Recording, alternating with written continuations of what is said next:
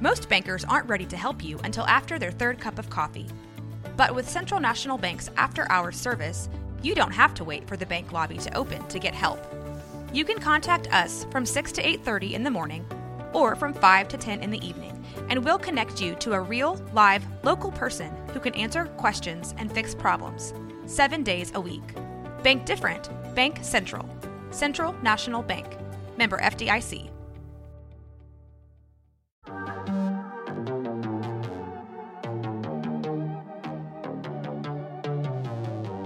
Hey y'all, I'm April. And I'm Caroline. And this is your Bloody Happy Hour. Caroline, are you ready for this? This is your newest guilty pleasure. It's the bloodiest part of your week. Did we say something about it also being happy hour? Show did. Because we about to be sipping on some murder. Bloody Happy Hour.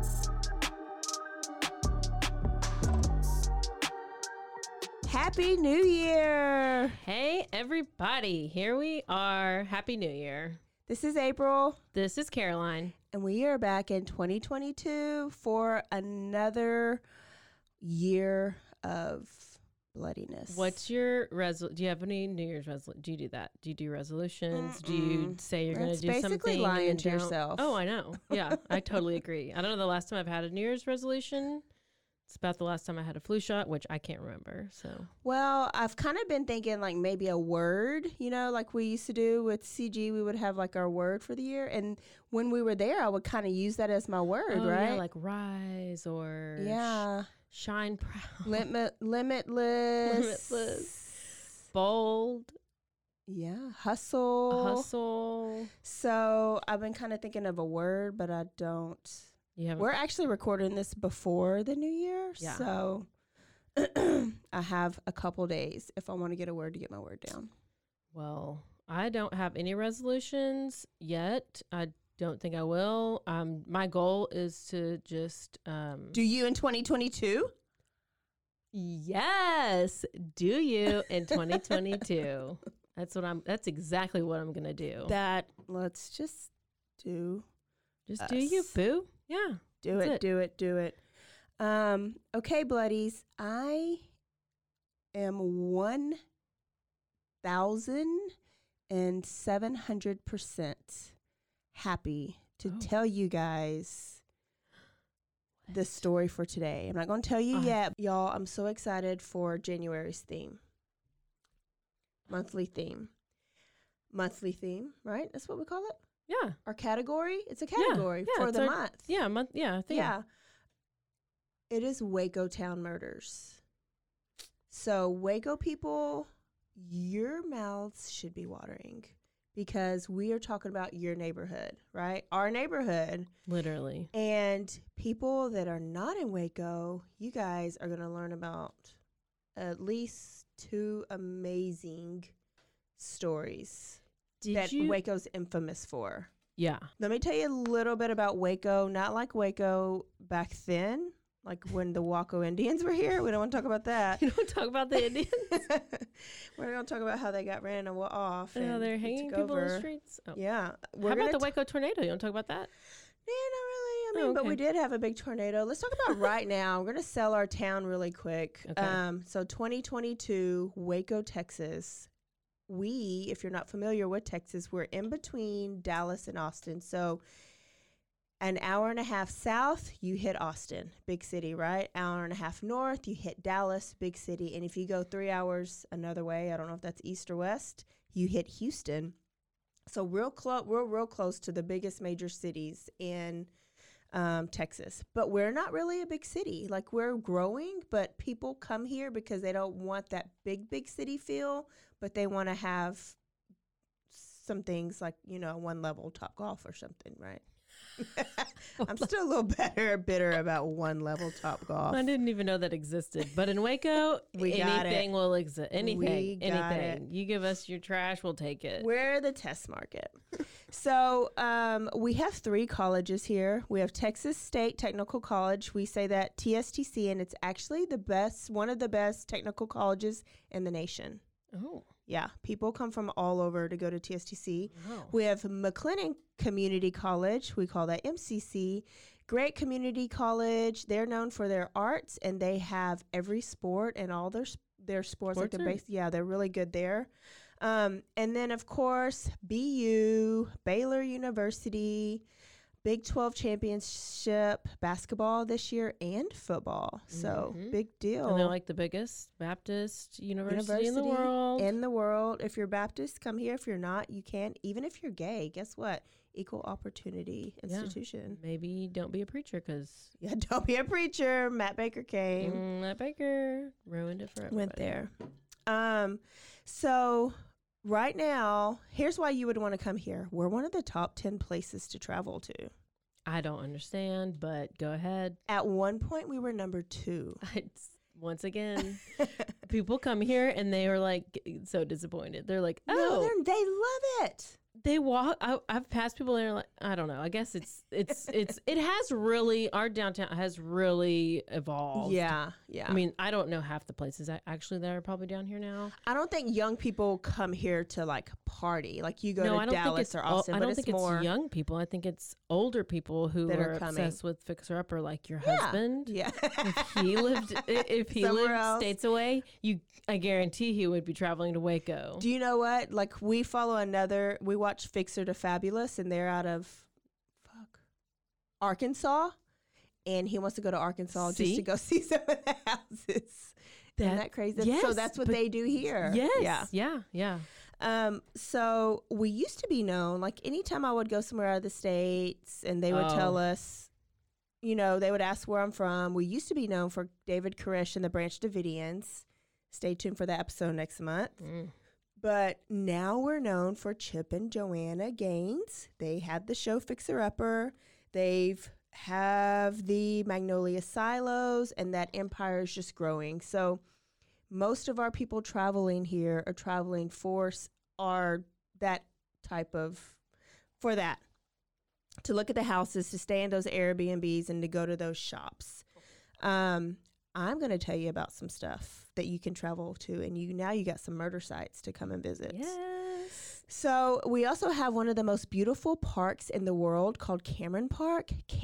Carolina Sleep on Cameron Park. I was just about to say, I heard, you can actually go listen to another podcast on our network. Yeah. What is it called? Waco in the Know? No Waco. No Waco. KNOW. No Waco. And we have an episode on there. We're real professional. Yeah. So if you want to go know more about Waco too. But that's where I learned that Cameron Park was so legit. Yeah. So No Waco is a podcast, and they tell you all. So they kind of highlight all the different things going on in Waco or different people. So if you plan on coming, tune in to No Waco. But Cameron Park's known for the scenery on the Brazos River, and they have the amazing hike and bike running trails. And then the best beast of a workout is Jacob's Ladder. Oh. So if you're a worker-outer and you come, you have to hit up Jacob's Ladder, because it's like 88 steps I've counted one time, but these are humongous steps, and they go basically straight up. Yes. Very, very like high. You're climbing Mount Everest. I don't know. I've never climbed a mountain, but yeah. So we're real legit. Yeah. Can I get it out? No. Can I get it out? No. But I'm going to tell you about the Lake Waco murders. Did somebody drown in the lake? No. I mean, every year, but that's not what this was. Yeah. So I had 2 main sources for this episode. I have the book Careless Whispers by Carlton Stowers. And I have an amazing Texas Monthly article called Murders at the Lake. And that is, I know. But like, Texas do you subscribe to Texas Monthly? I must, because I get their emails. Because it's literally, I have mine. That's like, yours? I'm like, my sources for today are Texas Monthly and this book. Yeah. That's all you need. Texas Monthly is legit. If you want to know about any Texas murders, I'm sure Texas Monthly has done something on them. And they sum up the book perfectly. So, and with extra information. So let me start this, okay? So it is afternoon of July 14th, 1982. 2 fishermen are fishing for crappie along the Lake Waco. Crappie? Crappie. Crappie. Crappie. Okay.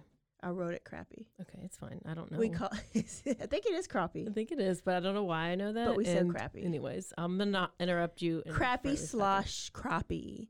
But they were like getting any bite. So they decided to like pack up their stuff and they were going to go to another part of the lake, which we have to cross these twin bridges. And it's kind of across town called Spiegelville Park.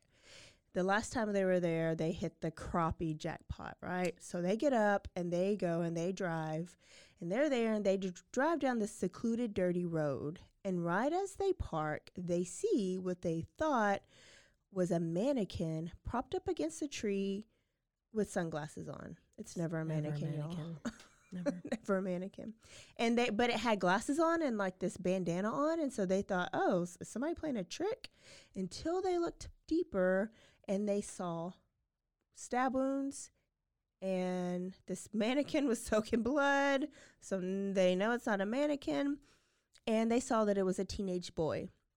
So they immediately hopped back in their vehicle and they drove to go get park security. And this is a guy named Gary Thorpe. Hello, Gary, if you're still in Waco.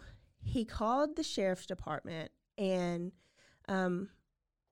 longtime police officer Truman Simons hears it over the scanner. Mm-hmm. And he's driving to Whataburger to go get some dinner. So he decides he's going to come out to Spiegelville Park and see what this body is, right? So he gets there, and slowly the sheriff's department, everybody's getting there. On the tree, he sees a teenage boy, and he had on his blue jeans. He had on an orange shirt, some aviator glasses, and a bandana on his head. And he still had his pack of cigarettes folded up in the sleeve of his shirt. I remember, that's what they did back then. My dad used to roll up his cigarettes in his sleeve. He had multiple stab wounds to his body, and he was bound and gagged and soaked in blood. So Truman was like, there was a missing persons report for an 18-year-old boy named Kenneth Franks.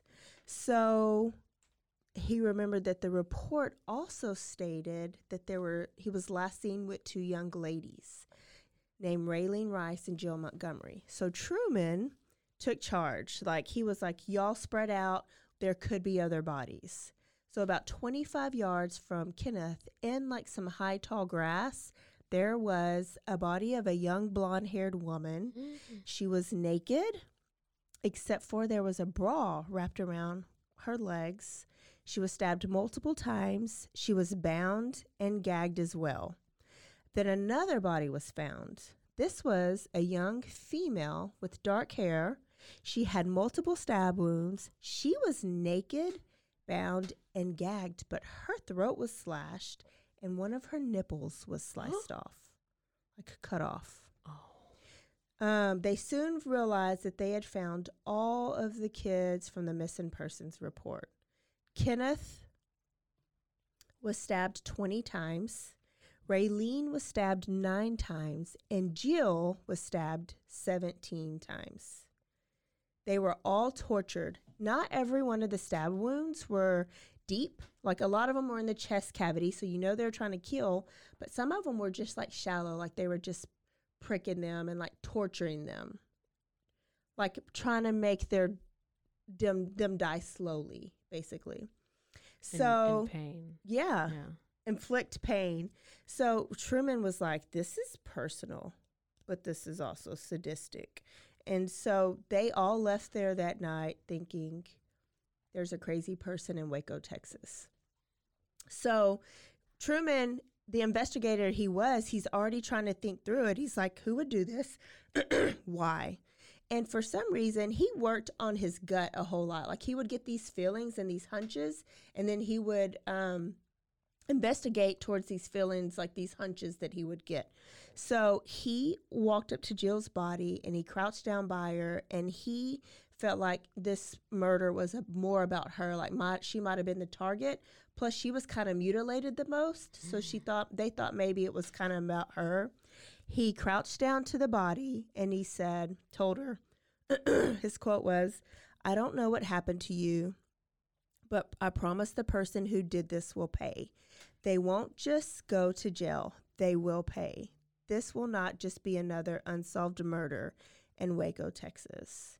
And in 1982, mind you, there had been a ton of murders. It's July, there had been like 25 murders. Half of them were unsolved.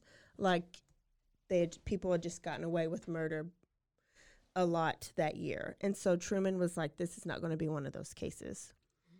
He called the funeral home. They came to get the body, to retrieve the body, and Truman made sure to tell them that all the kids had names and that they knew the identities. And he said he didn't want them to treat them like a Jane Doe or John Doe. And I guess they do more cuts and things on Jane Does and John Does to try to find out who they are. So he was just like, just do the regular autopsy. Let us know how he died. And then he hopped in his truck and he left. And his prayer on his way home was, I don't know anything about those kids we found out there tonight, Lord. Maybe they were good kids. Maybe they had some problems, but they did not deserve what happened to them. I pray you have welcomed them into your kingdom and have given them peace. Lord, it wasn't right for them to be left out there dead and exposed. I pray you'll help us find the people who did this. Then he went home to his own family. So I have to tell you about these teenagers, and I'm going to start with Kenneth Franks. Kenneth was born in Tyler, Texas. He had a tough time in school due to being dyslexic, and he was put in special education because of it. And then he hated school because he still struggled, like he couldn't pass. So then he rebelled at school and he rebelled at home, and he was just kind of mad and frustrated. He wanted to be an athlete, but he couldn't because he was never eligible. And then to add to it, his parents got a divorce, and this made things even worse. So his dad left and moved to Waco. His mom is staying in Tyler. He's blaming his mom for the divorce. So he's acting out even more. And mom's finally just like, I can't handle this anymore. We need to find somewhere for him to go. So he ends up in Waco, Texas at our Methodist Children's Home. Do you know where that is, Caroline? Right there on Herring. So I didn't know that it's not a franchise, but there's a bunch of these all over the country. And it started off to be like an orphanage. Nice. And now back then it was like for troubled kids, if they got in trouble, troubled youth, or if they were not doing good in school. You sent your kids there. You could visit them on the weekends, or they can get passes to come home. But they live there, almost like a boarding school type thing. A little bit more structured, but probably not as structured as boarding school. And back then they sent kids to Waco ISD school. So he was going to Waco High. He was living at the Methodist home. And it started off a little rough, but he ended up liking it and he made friends. So this was a positive thing in his life. And he found a girlfriend, and he had his motorcycle there, and he would visit his dad on the weekend. So him and his dad mended their relationship and they became really close. Dad lived off Lakeshore Drive, like right down the road. And when he got older, his dad decided to tell him the truth behind the divorce, because it was actually Dad's fault and not Mom. Dad admitted that he could not be faithful to his wife. He worked out of town, and there were so many temptations, and he had multiple upon multiple upon multiple affairs, like so many that he couldn't count. Why did he need to tell this to his kid anyway? Well, this is the truth, but he was telling his kid that I'm the one that messed it up. You need to forgive your mom. So he called his mom. They cried on the phone. He apologized, and their relationship was mended. And I say that because it gives me makes me feel good that when he died, he was on good terms with both of his parents.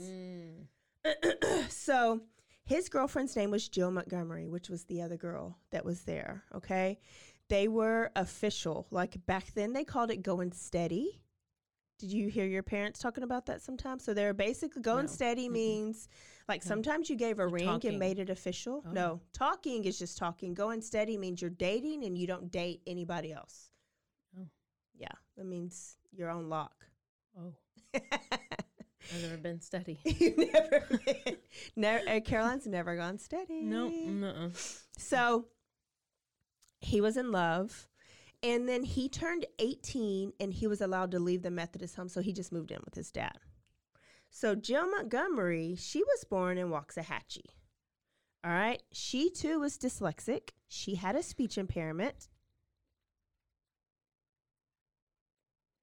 I just lost my place. Mother. Oh, there it is. She had a speech impairment.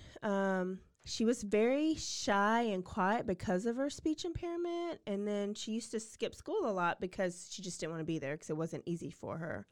Her parents got a divorce. She too blamed her mom. And she kind of went back and forth to mom and dad for a little bit because she just didn't have, like, she didn't feel like she had a home. So she's trying to find, like, her place, right? These people don't have any siblings?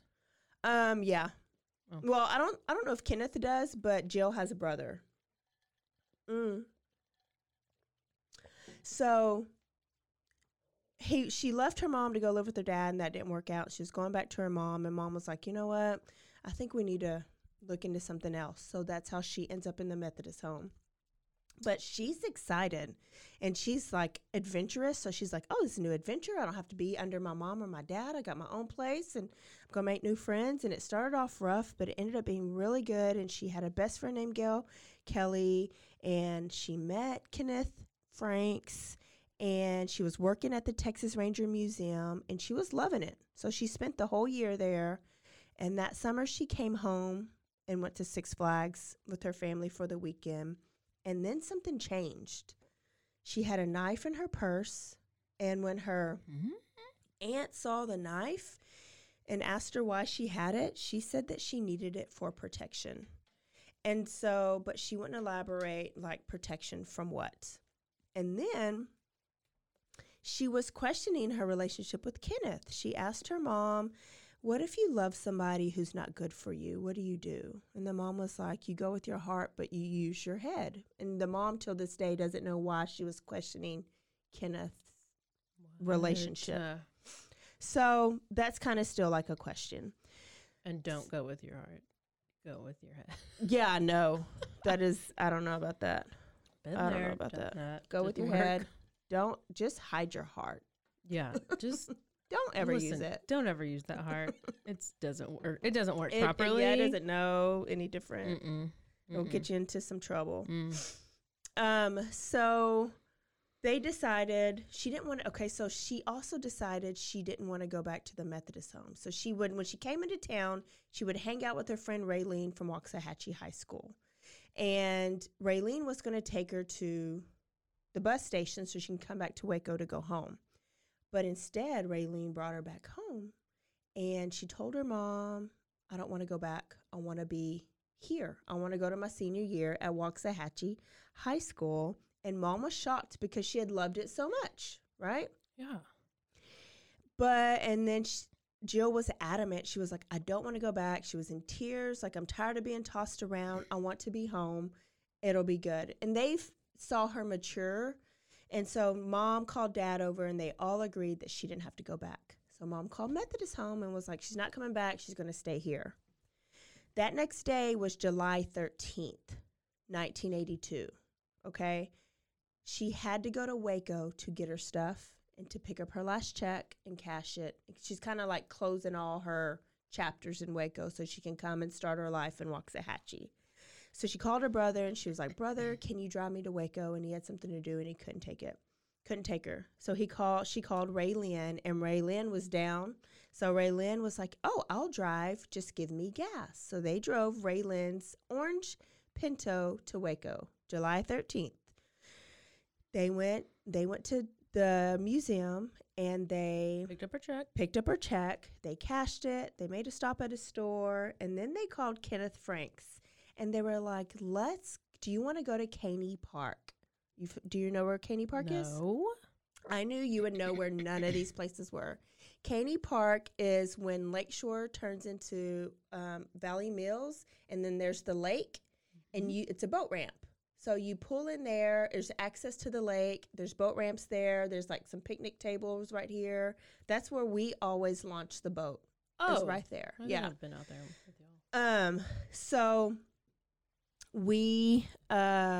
that's where they were going. Back then, kids would hang out there. They would smoke weed. They would drink. They would swim. They'd watch the sun go down. So that's where they were going. They were all three going to meet up, and Jill was going to be able to hang out with her boyfriend, but then also kind of tell her that she's not coming back to Waco. Tell him that he's not coming back to Waco. So Kenneth goes, and her dad, his dad is just like, be home by midnight because you have school. They leave, and they were not seen until their bodies were found. That was the last time Kenneth Frank saw his son, is when they pulled off in that Pinto. Raylene is from Waxahachie. She was also 17 years old, and she was longtime friends with Jill. Raylene was never in the Methodist home. She had no ties to Waco. She was just driving. Yeah, she was just driving her friend to help her pick up a paycheck. They were going to pick it up, hang out for a minute, and then go back home and then start their senior year. So, I mean, it's like, this is, so interesting. Yeah. So now so I kind of explained Caney Park to you. So when Kenneth and the girls left, Kenneth's dad's at home by herself. They were going to watch a movie together, but he decided, since Kenneth's going out, I'm going to go out. And he went for a drive, and he drove to the other part of the lake, Midway Park. And so that's on the other side of where the kids are at Caney Park. And he said he stayed there and watched the boats go by and watched the sun go down, and that was like his escape. And he didn't get home until after midnight. And when he got home, he noticed Kenneth was not at home. So he was like, oh, hell, he's going to do this again, staying out past curfew. By 1 a.m., he went to bed, and he was like, Kenneth will be home soon. He woke up at 2:30. Kenneth was not home. And he was just out there. He was just, he passed by Caney Park twice because it's a mile from where Kenneth lives. Kenneth lived in the Savannah Square Apartments. It's on Lake Shore. So you pass those, you go to Caney. Well, he passed up and then had to go get on the Twin Bridges to go to Midway Park. So 2:30, still not there. So now he's mad, but then worried.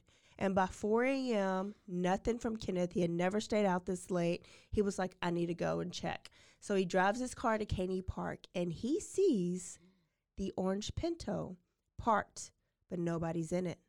And he drives around, and he's like, who would they have gotten in the car with?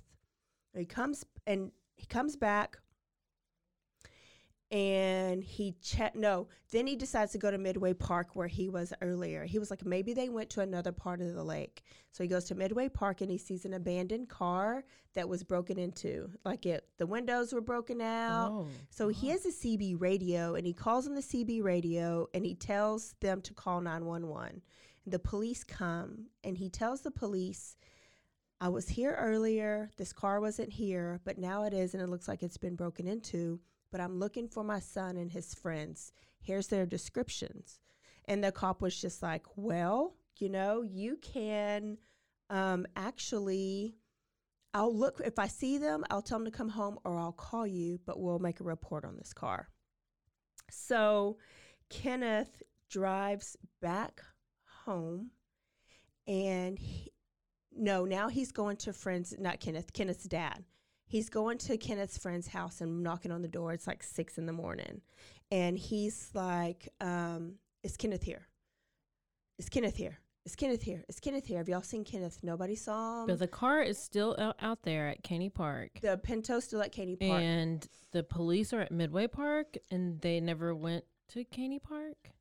No. He just told them he's scared, but he's not panicking yet. He's just like, I'm looking for my kid. They were supposed to be at Caney Park. I thought maybe they got in a car with somebody else and came to another part of the lake is what he's thinking right now. Maybe he did it.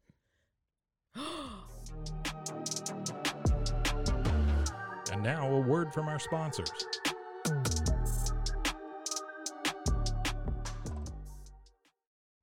Let's keep going. He did it. So, His story does not. it's weird. It's real I've read, suspicious. yeah, who just goes to the lake and just sits there for hours from 8:30 to 12:30, and you lost track of time. And then you called the cops and then just made them focus on Barely that one. mentioned, Yeah. Yeah, I mean, it definitely raised eyebrows when I was rereading it. Because let me go real quick. The bodies, when the fishermen found the bodies, where were they? Spiegelville Park. Oh. So on the other, So they so you weren't go even down in Caney further. Park. They were in a whole Yeah. different one. yeah, found them in Spiegelville Park. And according to Richard Franks's day, he didn't go as far as Spiegelville Park. He just went to Midway Park, which was before Spiegelville Park, to your listeners that haven't been to Lake Waco. Okay, so now he's like going to houses, right? And he can't find them. So he's like, well, let me call Jill and Raylene's parents. But he don't have information. So he goes back to the orange Pinto and he's digging because it's unlocked.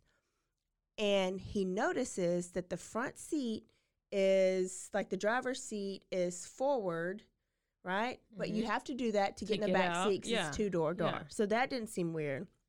He finds information for Raymond Rice, and that's Raylene's dad.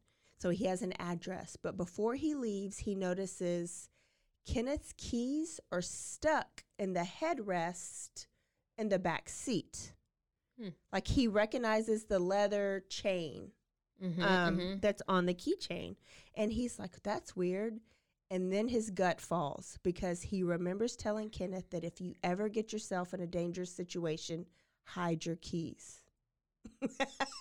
What?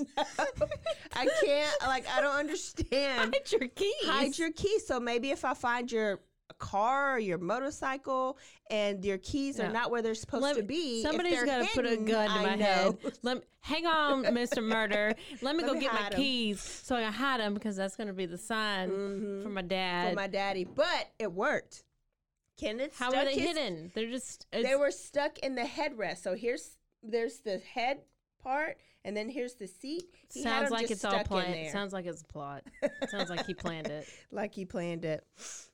A lot of people out there have the same thought process that you are thinking right now. I'm applying to be FBI as well. So So now he's panicking, and he goes home and he calls Raymond Rice, Raylene's, and they're awake. They answer the phone like it didn't even ring all the way, and they are looking for Raylene because she hadn't come home. He calls Jill's parents. Jill's mom's panicking because she hasn't come home. So now he's filling out a missing persons report for all three of them. And they do that, and the police take all the information, and at 9:30 that night is when they get the phone call, and they find out that all their kids were dead, and they were found at the lake at Spiegelville Park. And Richard's just like, all I had to do is go down basically one more exit, and maybe I would have found him, you know? So now kind of the investigation is starting. Like we know, we have the murder, saw the murder, and people are like, Jill, it must be around Jill. The investigators are like, this is centered around Jill. She got the worst of it. And they also saw that her purse was nowhere to be found, and that money of the check that she cashed was like $256 was missing. They also are at the Pinto, and they see Bud Light cans around the car, but they're unable to lift any fingerprints or anything off the cans. So they're wondering, is this a burglary gone wrong? Like, did somebody rob them and kill them because they got out of hand or something? And now there's tips coming in because it's on the news, it's in the paper. So over 200 people were interviewed, and all these tips came in, and people saw them coming into Caney Park in their orange Pinto and saw them out there. Nobody saw them leave because that orange Pinto's still there. So they're like, did they leave on a boat? Did somebody take them across to Spiegelville? Did they get in somebody else's car?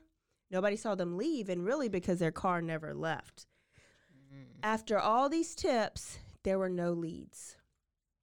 And Truman Simons was not the investigator on the case. He was actually just working it in his spare time. it was assigned to like a special McLennan County like task force, and one of the detectives was Ramon Salinas, and Truman asked Salinas. He was like, "What do we have? Who's our suspects?" And they were like, "We don't have any. Our biggest suspect right now is Kenneth Frank's dad." Yeah. And so Truman was like, "Okay, well, that's about right." Because they looked into Jill's dad. They looked into Raylene's dad. Because it's usually somebody you know. And so you look into family first. Well, plus, he was also very involved in everything. I mean, he found the car. Yeah. Yeah, called the police. And so, but Truman was like, why would he wait till he had 2 girls with him? If he wanted to kill his son, why did he wait till he had 2 other people with him to kill him? And so that just kind of did, like Truman. Were they like raped or anything? Yeah, they were raped. I'm sorry. Both of them were raped, but there were no semen found on their bodies. Oh, no. Raped and mutilated. Okay. So Truman was like, no, it's not Richard. I'm going to pull the files. Yeah. So Truman pulls the files, and he has a partner, but it's not really his partner because he don't like working with people too much. Him and Detective Bayer, they get the files, and they're going through every single tip, and they're like, they missed something. I know they did. And they did. He finds a tip from a girl who is also at the Methodist home named Lisa Cater. She called a tip, and she said that there's a guy named Munir Deeb.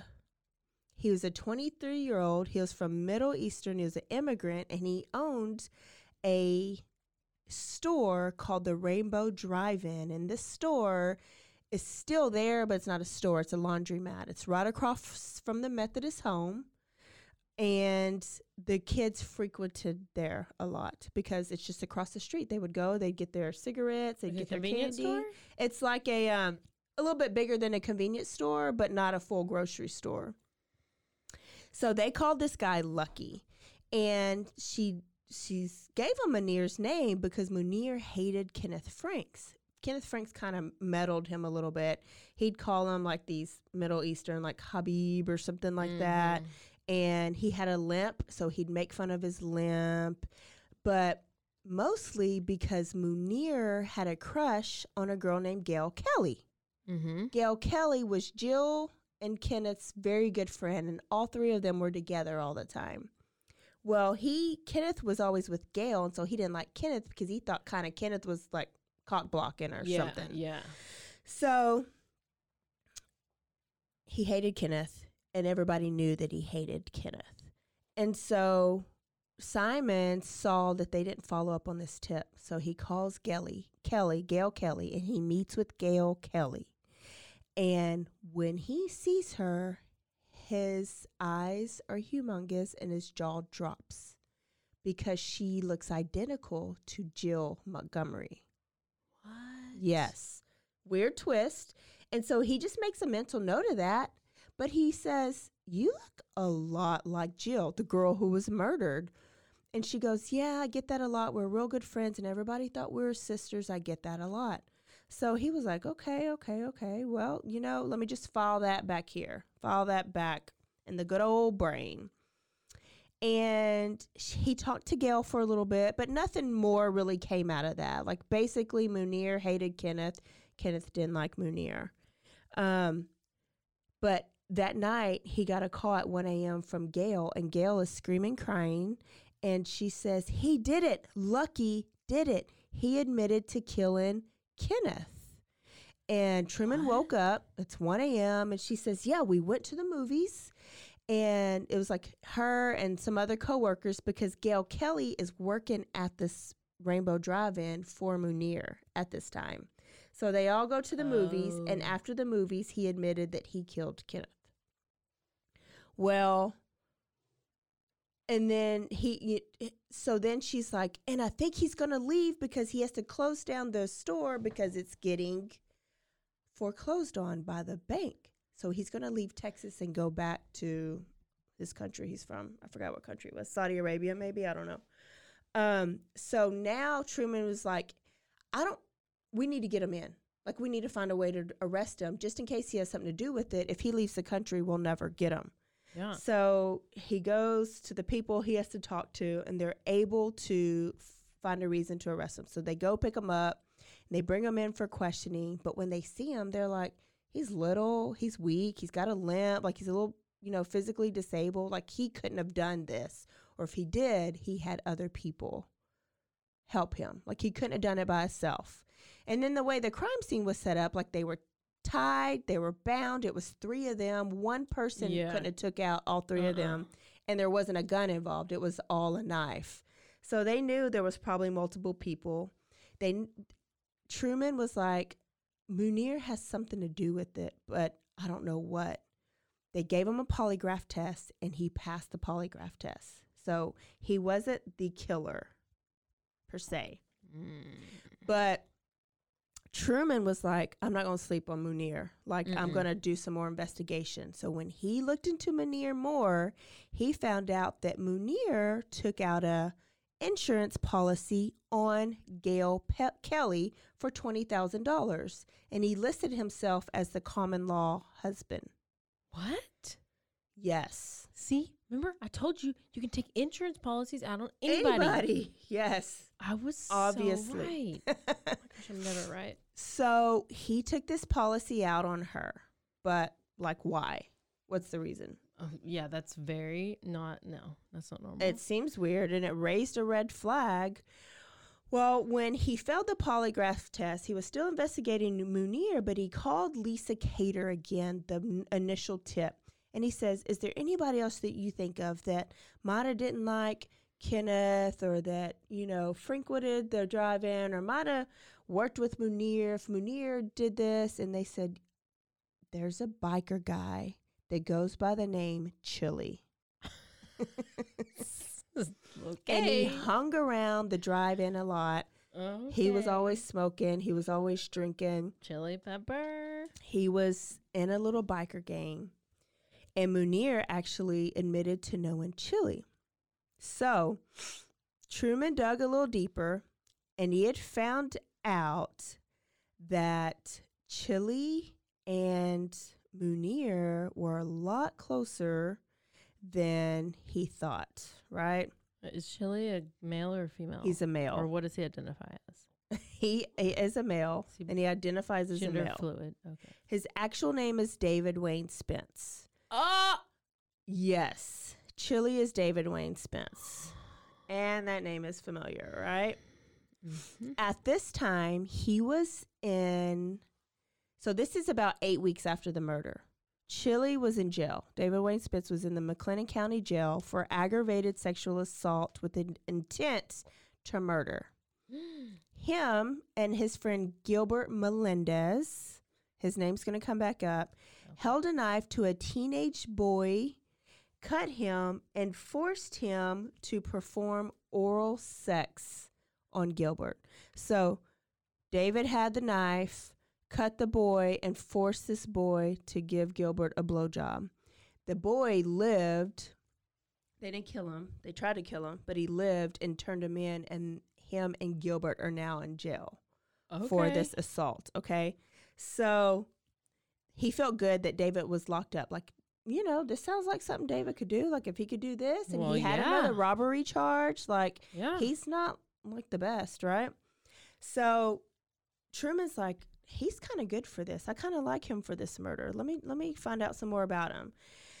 So according to the Texas Monthly article, Spence was the kind of criminal Simons knew well. He was rough. He was poor. You said that earlier. And he was full of swagger. He dropped out of school. He loved beer, he loved marijuana, and he loved methamphetamines. He married a girl at 16, got her pregnant. They had 2 boys, and then he was divorced her by the time he was 20. When he was 21, he robbed a Fort Worth convenience store with a hatchet, and he served 15 months in jail. So he's done a lot by age 21, right? Yeah. Got out of prison, and he started the biker lifestyle and joined this biker gang and got a bunch of tattoos. And he's just basically unpredictable and violent. But now he was in jail and he was desperate and he was lonely and he liked to talk. So Simons, guess what Simons does? What? He quits his job at the Waco PD and he gets a job at the McLennan County Jail as a jailer to be near David Wayne Spence every day. What? He was like, he likes to talk. I'm going to get close to him and see if he talks to me. And that's what he does. He took the night shift and he's talking to David every night. Like, they're having all night conversations. He starts a conversation and David just goes and goes and goes and goes. And he brings up the Lake Waco murders and David acts like he's going to help him solve it. Hey, you know what? My girlfriend's still out. I'll tell her to ask around. She hangs around there and knows some of the Methodist home people. I'll see what she knows. So now David is thinking he's working with Truman to solve the case, where Truman's really trying to see if David's good for this murder, right?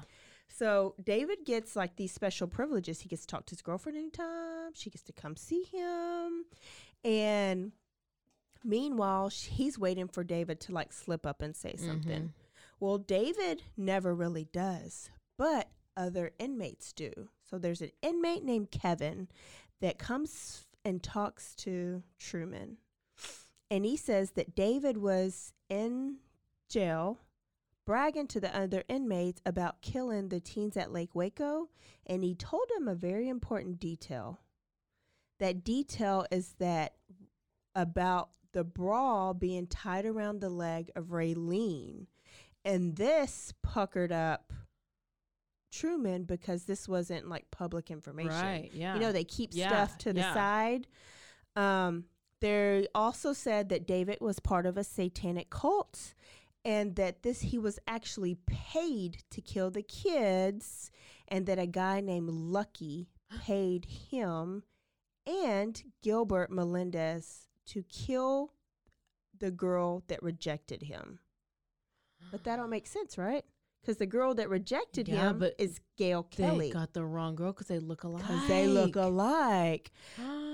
So, when David, your listening skills, your listening comprehension is so I got the maps up, Good making today. sure I know where the parks are. Look at you. Yeah. So he hears this information and Truman is like, okay, we're getting somewhere. We're getting somewhere. Yeah. So he goes to the DA's office and the DA's name is Vic Feazell. Sounds familiar. Not like the other podcasts that say Vic Feazell. It's Vic Feazell. He's a newly appointed attorney in Waco. He's young. He's like 24. He's 31 years old, district attorney, and good lawyer. And he goes to his office and he tells the assistant, I've received information from one of the inmates of David. And he told her what happened. And she says, that is great, but that's just hearsay. It's not admissible in court. And so Truman was kind of let down, but he was like, you know what? I'm not going to stop. Yeah. So Vic Feazell is going to come back in this case. He's going to be a main person in this case. And then other than the jailhouse confessions, there was no other evidence that pointed to David like being there. Or Gilbert Melendez. Like all it was is like all it is these inmates talking, right? Mm-hmm. So then he decides, you know what? It seemed to make sense. Yeah. I mean, that's good information that how would they only the even killer know would it? know. Yeah. Only the killer would know. So David later states, Truman is like, I'm going to tell David that I think he did it. So he does. And David later says he was shocked because he thought Truman was his friend and he thought, basically he was his counselor and he thought he was helping Truman solve the case. And when he found out that he was a suspect, he was Real mad. Shocked. David Spence's attorney on the blowjob case, his name was Walter Skip Reeves. Blowjob case. And he ends up being David's attorney later on. So Walter Skip Reeves is actually going to come. We're going to do a Q&A with Walter after we air these episodes. So after you're hearing like part 1, if you have questions you want us to ask Walter, then I need you to email them in because he's going to come on the podcast and it's going to be a Q&A. Okay, so Walter tells David, quit fucking talking to the popos. Shut up. Like, if he likes you for this case, you need to stop talking to him. But David, like, thinks he's his friend. And he's in jail for 90 years for this blowjob case. So he's, like, depressed. He's, like, fighting with his girlfriend because his girlfriend's out, doing other people. What do you have to lose? I mean, at this point, I mean, why would you not admit? I don't know. Yeah. If you didn't, why haven't you already admitted? So he pled not guilty and he got 90 years. Gilbert Melendez pled guilty and he only got 7 years. So they're both in jail. And so David's still not giving Truman kind of what he wants. So Truman's like, let me talk to Melendez. And he asked Melendez about the murders. And Gilbert was like, he didn't have anything to do with it. But after talking, he finally agreed. He finally confessed to being out there with David. And he said that he would testify his story against David. So Truman felt that Gilbert was out there, that they were good for this. But some of the other officers were like, this is a little sus. Well, it's because whenever you do the whole questioning for like hours and hours and hours, Yeah. people literally go crazy and they just start saying things that they don't even know what they're saying. So whenever it gets to that extreme, it's a little hard to... Yeah, and none of these questions, like this is just him at work, like just talking and questioning. Mm-hmm. It's not like in an interview room. It's not recorded. It's not anything like that. So Truman did have his own way of like solving his cases. He always has. And he was accused of being like not a team player, breaking the rules, going his own way about it. But Truman literally didn't give a shit. Like he wanted to solve the case and he was going to do it his way because these over here, the task force is doing it the right way and they have gotten nowhere. Truman is like run circles around them. Truman. Yeah. So he wanted to solve the murder. So Gilbert had a recorded confession and he said that on July 14th, 1982, David and he and David were riding around smoking weed in David's station wagon. Pimp. Station wagon. You and him drove the same car. Hey. They were at Caney Park and they saw two pretty young girls and a guy. And so they invited them to get in the car with them and smoke some weed, which is what they did back then. Mm-hmm. But David lost his temper and started to rape and stab Jill. And then he raped and stabbed Raylene. And then Kenneth was killed last. And then they drove across to the Twin Bridges and they dumped the bodies and then they went home. This was David's like confession, recorded confession, right? So the officers on the task force, Bear and Salinas, they watched it, but they had some red flags. Oh. First, they were like, David didn't buy his station wagon until 2 weeks after the murder. So he said that they were in a station wagon, but he didn't even have it at the time of the murder. And that'll come back later. I think they end up being in the Melendez truck, and he didn't want to incriminate his own self because the other red flag is, in this version, he eliminated himself from doing anything wrong. He said David raped her, killed her, raped her, killed her, and then killed Kenneth. Yeah. But So what's what Kenneth? did he? Are you just watching? Are you and Kenneth just like watching this? Did Kenneth not fight? Did Kenneth not? You know what I mean? Yeah. And so that was a discrepancy. But I do think there had to have been 2 people there at least Yes. to do To- 3 people. 3 people. Yeah. And then the timeline of when they got to Caney Park didn't match up. So he said a certain time, but the kids weren't like there at that time or something. And then so they chalked it up to like Gilbert just being like doing drugs his whole life, being alcoholic his whole life, that his brain was just couldn't remember the details good. So Wow. he got indicted for the murders too. So another month goes by and there's still no information and no new leads. And now it's April 1983. So it's about to be a year, right? And the people in Waco, they're pissed. They're asking, people are calling, like these are the most brutal murders that have happened in Waco till this time, right? Yeah. And they're not solved. And they have an alleged, like confession, but nothing to tie them to the case. So they can't arrest them for a confession because there's nothing there that says they were there. Yeah. You know what I no mean? physical evidence. Yeah. No physical evidence. But here comes Ned. Ned is a odontologist. Did you just make that up?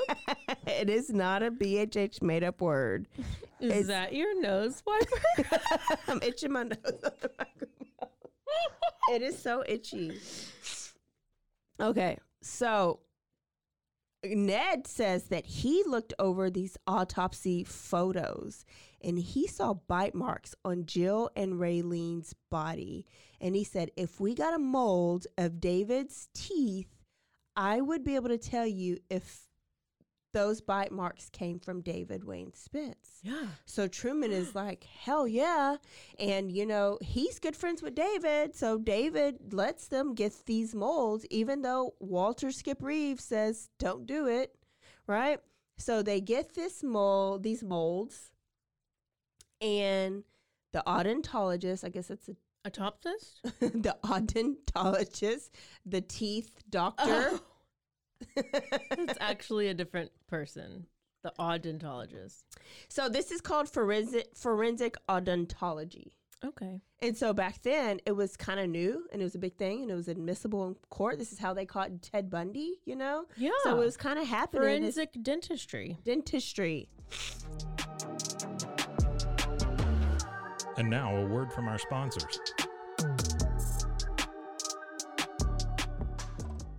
So this guy said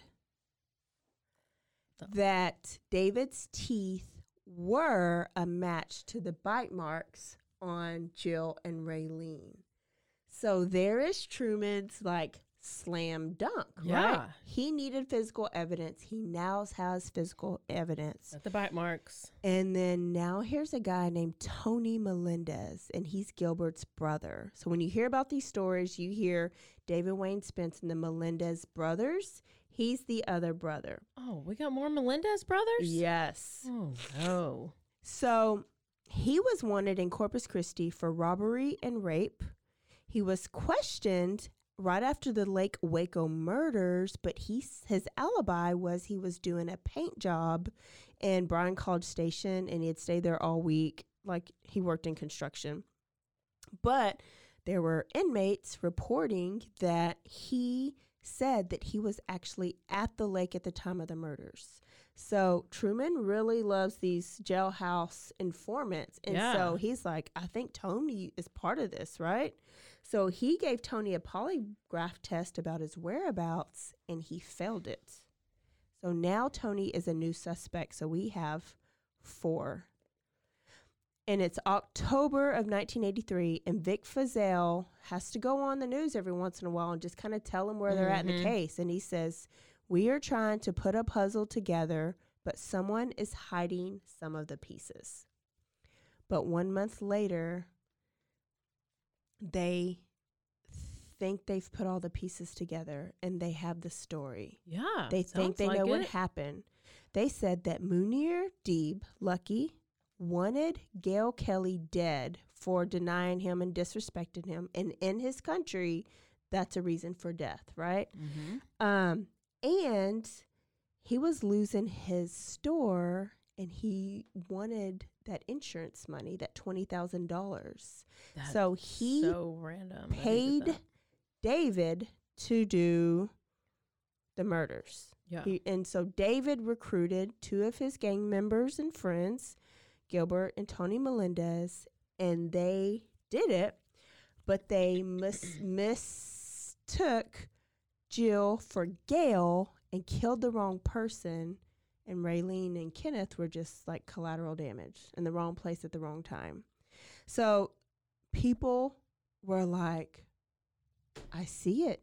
It makes sense. That's the story. Arrest him, right? Yeah. So it's basically a murder for hire with a case of mistaken identity, right? Mm-hmm. Vic Feazell announced this, and his quote that day was, "We started with nothing, and we have found pieces literally in the dark and fit them together." All of them were arrested on 3 counts of capital murder. And here comes the trial. It was the most anticipated trial in Waco history. Do you know that you can go to any trial? Like, you can just walk into the courtroom and say, I want to attend this trial. No. You can go and sit in there. Yeah, it's all like Not public. federal trials. I don't know. That would be Jillian Maxwell, and I would not. Probably not like high profile ones like that, but if we were alive, we could have just said, oh, I want to go to this trial. So you could I go always like said Kyle Rittenhouse trial, or some of them could be if they're like big high profiles, but like I wanted to go to the Davy Daza, that he's the one in Waco that like chopped his wife's head off and put it in the freezer in Belmead a couple years ago. And I was like, oh, I'm going to that trial, because they said he like did some weird drug or whatever, it made him do it, but it never went to trial. But I could have just walked in. He pled out. Yeah. I could have just walked in and like sat there and heard the whole thing. What? Yeah. That's what I really want to do with my summers when I'm off. I kind of want there to be another murder in Waco, like crazy murder, so I can just watch the trial. Yeah. But I don't. You don't want nobody to die, but you want to go to a trial. Yeah. Yeah. I know what you mean. I know what you mean. Okay. So people are waiting on this trial, right? And each man would stay in trial for the murder of Jill Montgomery first, because they got to do all of them in a different trial. Yeah, separate. And so David Spence was first. And so I'll tell you more about that one because he's like the main one. His trial lawyers are Russ Hunt and Hayes Fuller. Russ Hunt, y'all, write down your questions, because we're doing a Q&A with Russ Hunt, who is David Wayne Spence's trial lawyer. And he's going to come on after we release these 2 episodes. We'll do a Q&A with him. Q&A for Russ Hunt and for Walter Reeves. And I'm working on hearing back from not David Wayne Spence. I wish. Vic Feazell. Yeah, because now you hear both sides, right? You hear from both parties, like the prosecution, I'm and so the defense. excited. Mouth watering. Oh my gosh. Okay. So Russ Hunt and Hayes Fuller were like, this is not a fair trial. They were convinced that Truman Simon's methods of investigation were unorthodox. He broke too many rules, and that the jailhouse confessions were sus. Like, how do you know they weren't coerced? And that the forensic odontology was not actual science. So they were trying to get the case like thrown out, right? But Judge Allen at the time was like, hell no. We're going to go to trial for this. Yeah. So instead, they wrote a 33-page letter to the FBI and the U.S. Attorney, basically stating McLennan County is about to execute an innocent man, and he is not going to get a fair trial. Who wrote this? The attorneys, Russ Hunt and Hayes Fuller. Spence's attorneys. Okay. And, okay, so if, I don't know that really went anywhere because they went to trial, right? Mm-hmm. And shit hit the fan when Tony Melendez is now deciding to confess to his involvement in the killings. So it wasn't just David and Gilbert. It's David and Gilbert and Tony. Yeah. So 3 against 3. Oh my gosh. And so Spence's attorneys are like, oh, hell no. Truman had been on him, been visited him, been talking to him, and finally got him to broke down and confess. Mm-hmm. So here's the trial. Vic Feazell is Matthew McConaughey in is it A Time to Kill? In the movie A Time to Kill. And he brings them up there and he's exposing all of them, like David Wayne Spence, his past crimes. So he's bringing up how, because there's like a character portion of it. Right. What a horrible person he was. Yes. What he's on trial for now. Yes. Like, you know. So now they already got a bad taste in their mouth for David Wayne Spence. Right. Which, you know, it's deserving. I feel like I'm on the jury right now listening to this trial, and I agree. Yeah. And he had 39 witnesses come and testify with stories about David. Against him? Against David. Yeah. And about David, like either his character or either what David had told him or what they heard or saw. It's a lot of witnesses. With the murders. I know it's a lot to keep up with. And I've been in that jury thing. Like, you take notes. You got to take notes. You've been on a jury? I was a jury foreman. What does that mean? I was the head juror. How did you? Did you die that day? I was like, if I die today, I'm fine. What? When was this?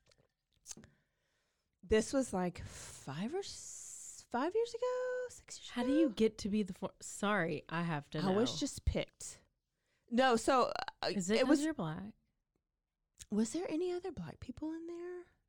They had to pick the black. Well, there was a Mexican one. There was a Mexican. It was 2 Mexican victims. Like, she was Mexican, they were Mexican, and I was an educator then, so sometimes that knocks you right out. But this wasn't like a child case. And I was just picked to be on the jury, right? Well, they come in and they were like, who wants to volunteer to be a foreman? And nobody wanted it. And guess who, of course, did. So you just volunteer to be a foreman. And they were like, are y'all okay with Miss Pullen being foreman? They were like, yes, please. And I was like melting inside. Did you pee your pants? I bet you did. It was the thing was a week long. The trial? The trial was a week long. And it wasn't even a murder. It was I told you this, I feel like they were at a Zumba class and she whooped her sister-in-law's ass with some weights, 3-pound weights, and put the child in danger because her child was in the car with her. And so we convicted her and we sent her ass back to Mexico because she was a big ass bully. She was a bully. She whooped everybody's ass. But no. it was what did you have to do as the foreman? You read the verdict? Yes, or you pass the verdict. Like, we speak on behalf. Your Honor, the jury has reached a verdict. Yes. And so they say, Foreman April Pullen, have y'all all agreed to a verdict? Yes. So I stand up and I pass our verdict to the bailiff, and the bailiff gave it to Judge Strothers, and they read it. You just basically are. I didn't have to speak. You just stand up and sit down. Nobody wanted to do that. Why did nobody else want to because stand up I have to be the one to police them in there, like keep us on track. Like, we need to stay on track. Like, how do we come to agreement? Like, you're the one that's like kind of policing. You have ignorant people. You never do a crime because people are dumb. They're dumb. And I left there and I was like, I do not want a jury of my peers deciding on my behalf. What do they do? They just heard how many foremen? There's 10 of us. 10 of us heard the same thing, but there were 2 dumbasses that heard total opposite, and they said the girl was innocent and that the one that she beat up provoked her. But they were bringing up scenarios that wasn't evident, so you can't bring up scenarios. So we almost deadlocked. And it would have been a hung. And I was like, hell no. We are going to do it. So fast forward 3 years later, a new lawyer comes to my 5 a.m. boot camp. And it's the lawyer on that case. And I was like, oh my God, I know you, but I'm going to tell you how I know you. Just go do a lap. Go run your lap. The defense or the prosecutor? The prosecutor. And I was already a big fan. I was like, he is so good. He needs to be on court TV. You saw him. You probably I saw him 3 times before, and I wanted when he walked up to your camp. Yeah, I saw him 3 times before, and I wanted to approach him and like be fangirl, but I was like, no, he's gonna think I'm weird, and then I'll never be picked on a jury because I like it too much. I bet he was like, "Were you the foreman of this jury?" So anyways, he was my camper for years. He's like the best, and he's running for DA this year. So we're going to bring him on the podcast. He? Robbie Robertson. Robbie Robertson, what a great name. Yeah. And he actually lives by you, but he would drive all the way to Lacey Lakeview to come to my single? camp. I don't know. Robbie, are you single? We're going to bring her here. We're going to bring him here, and we're going to talk to him. Her it's a him. It's a him. We're going to bring him. I already told him and texted him we're coming. He actually works for Vic Fazell. I already love Robbie. And I just turned the story right back around to Vic Fazell. Great job. There you go. Good job. He works for Vic Fazell. So here we go. I don't even know where I was. Jury? Trial? What were we talking about? I don't know, but I think that was a great story. Don't cut it out. No, I'm not. This was, okay, so they had all the people come up there and talk about, like the inmates confess. But that's still like circumstantial until the odontologist got up there and they testified that David Wayne Spence was the only individual to a reasonable medical and dental certainty who could have bitten, is that the word? The women. Mm-hmm. He used... And so he had these electronically like enhanced photos to show the bite marks and then like the molds. And that was the slam dunk. Like that was the smoking gun. Oh. Now it's Hunt and Fuller's turn. So now it's David's attorney's turn.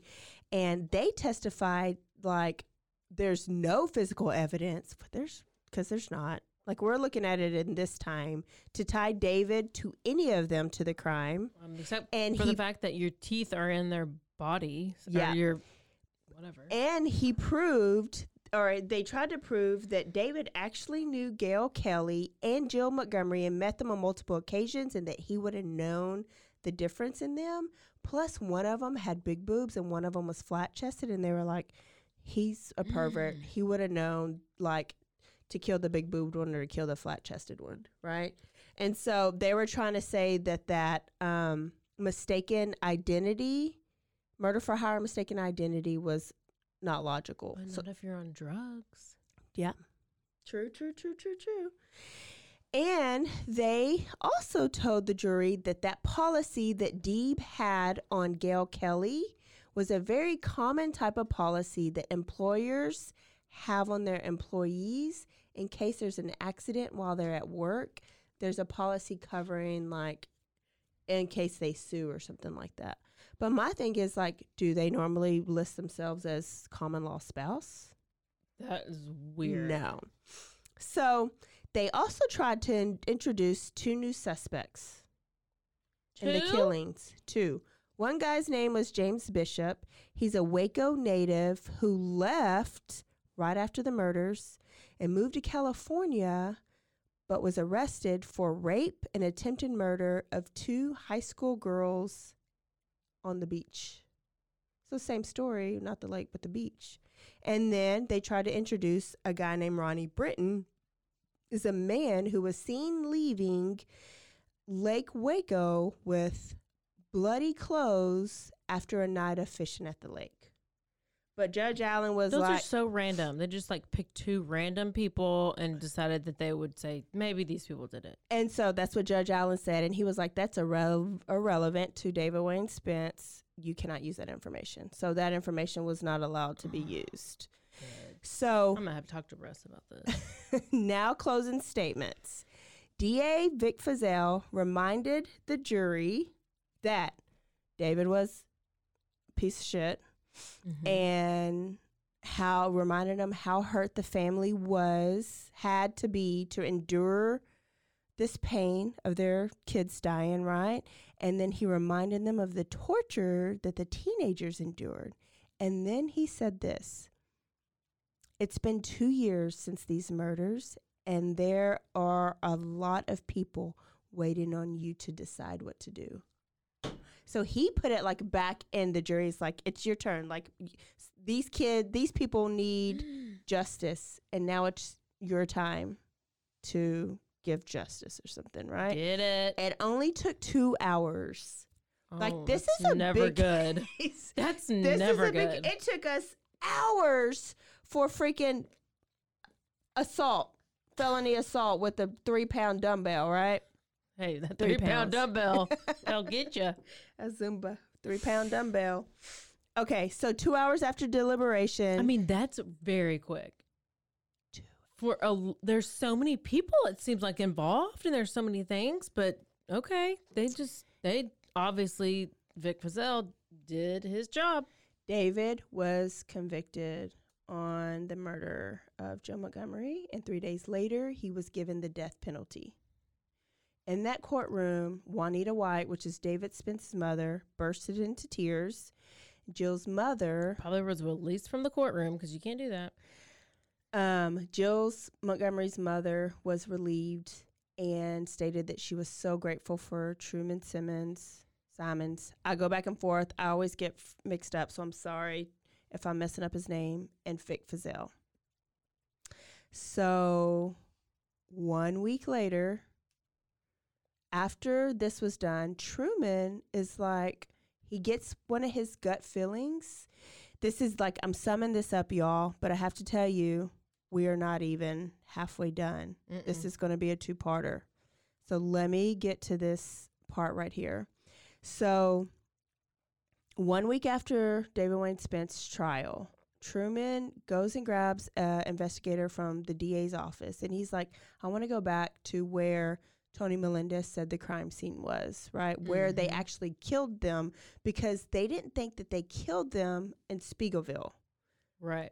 They thought that the bodies were just dumped there, that they probably killed them at Caney Park or elsewhere and dumped the bodies there because there was no signs of struggle. There was like not blood pattern there. No, like drag marks or anything. Yeah.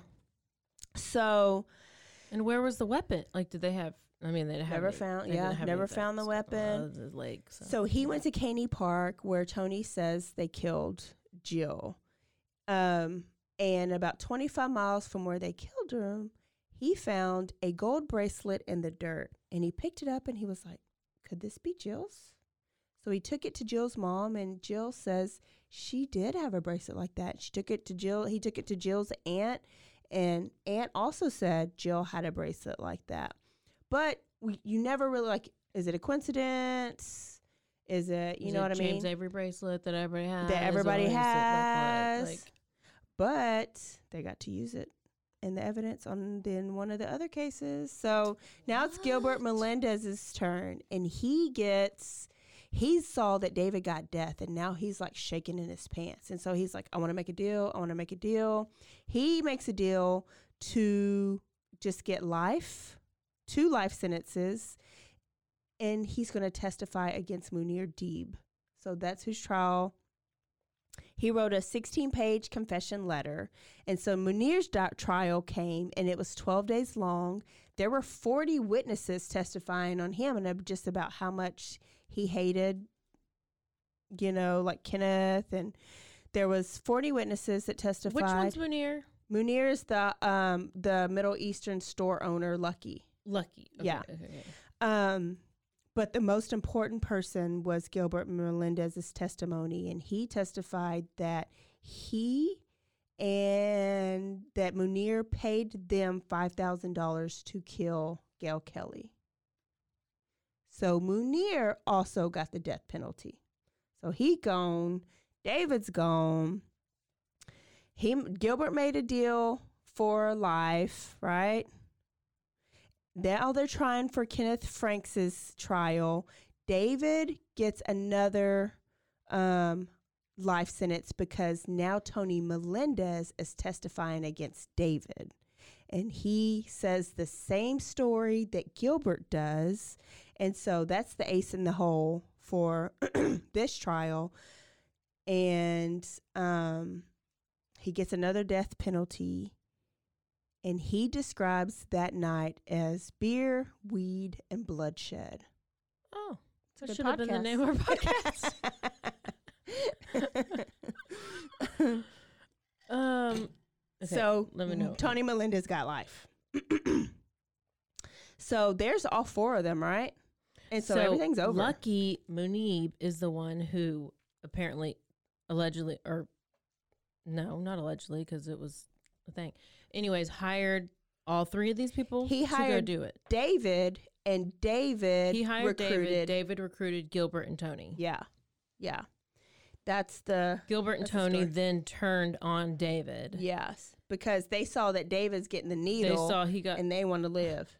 live in jail forever. Yeah. I would much rather get the needle. Go ahead and baptize me real quick. Let me get the needle. Yeah. And Like, I mean, I don't know.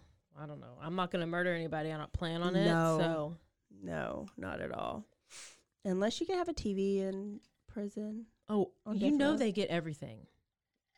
Well, the ones who are like important enough. Yeah. Yeah.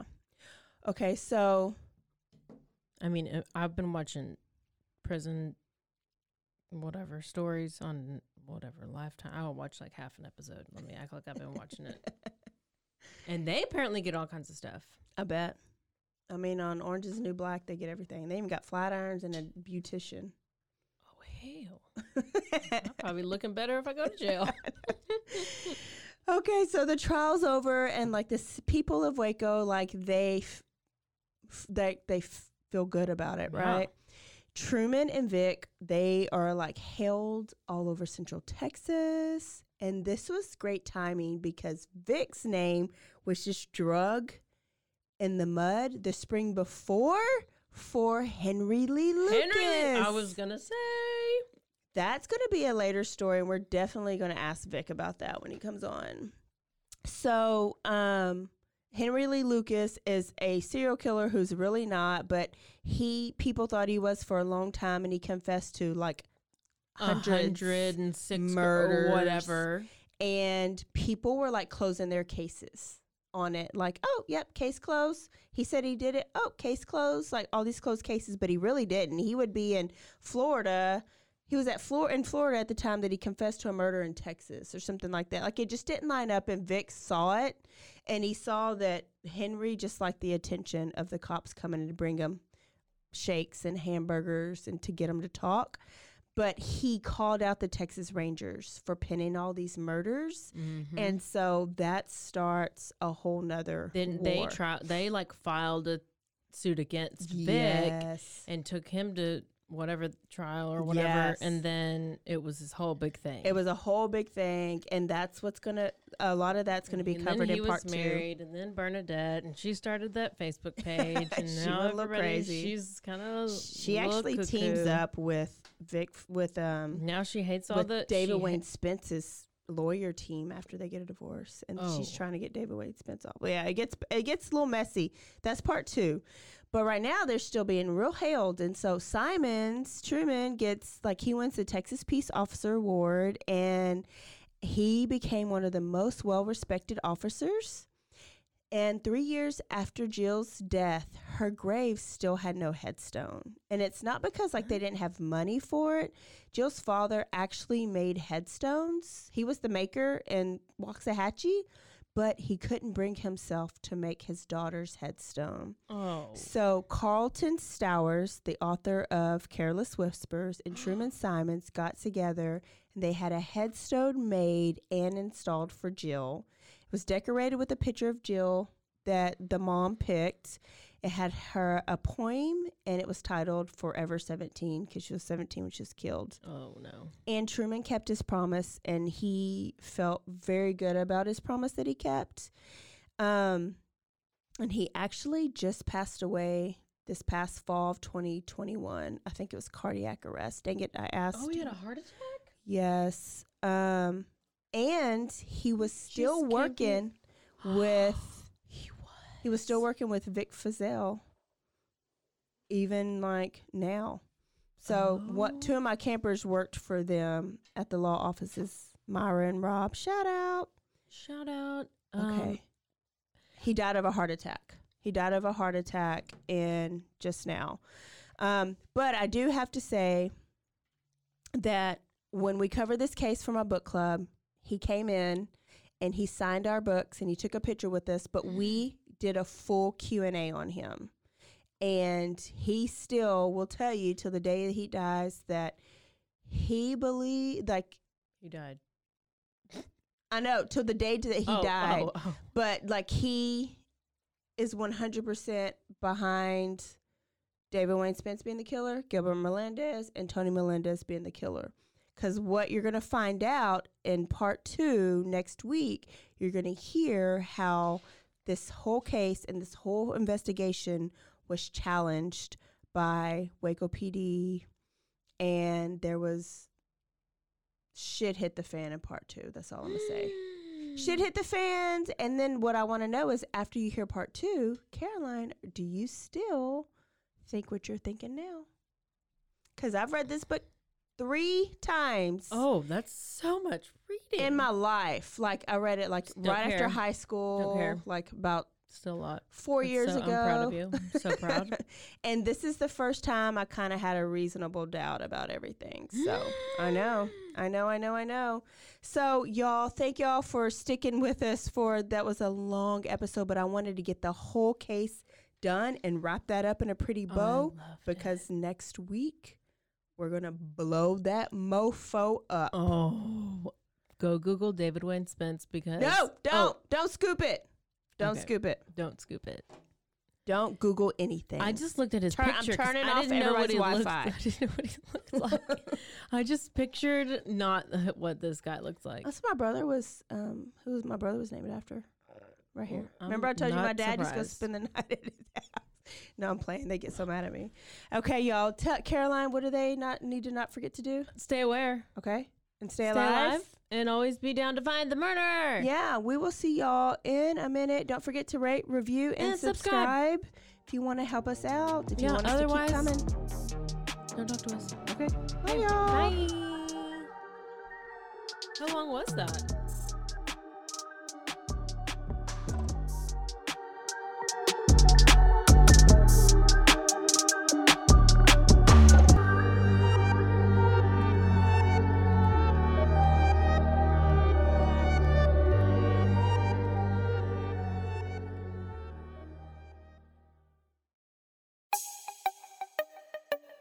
This has been a Rogue Media podcast.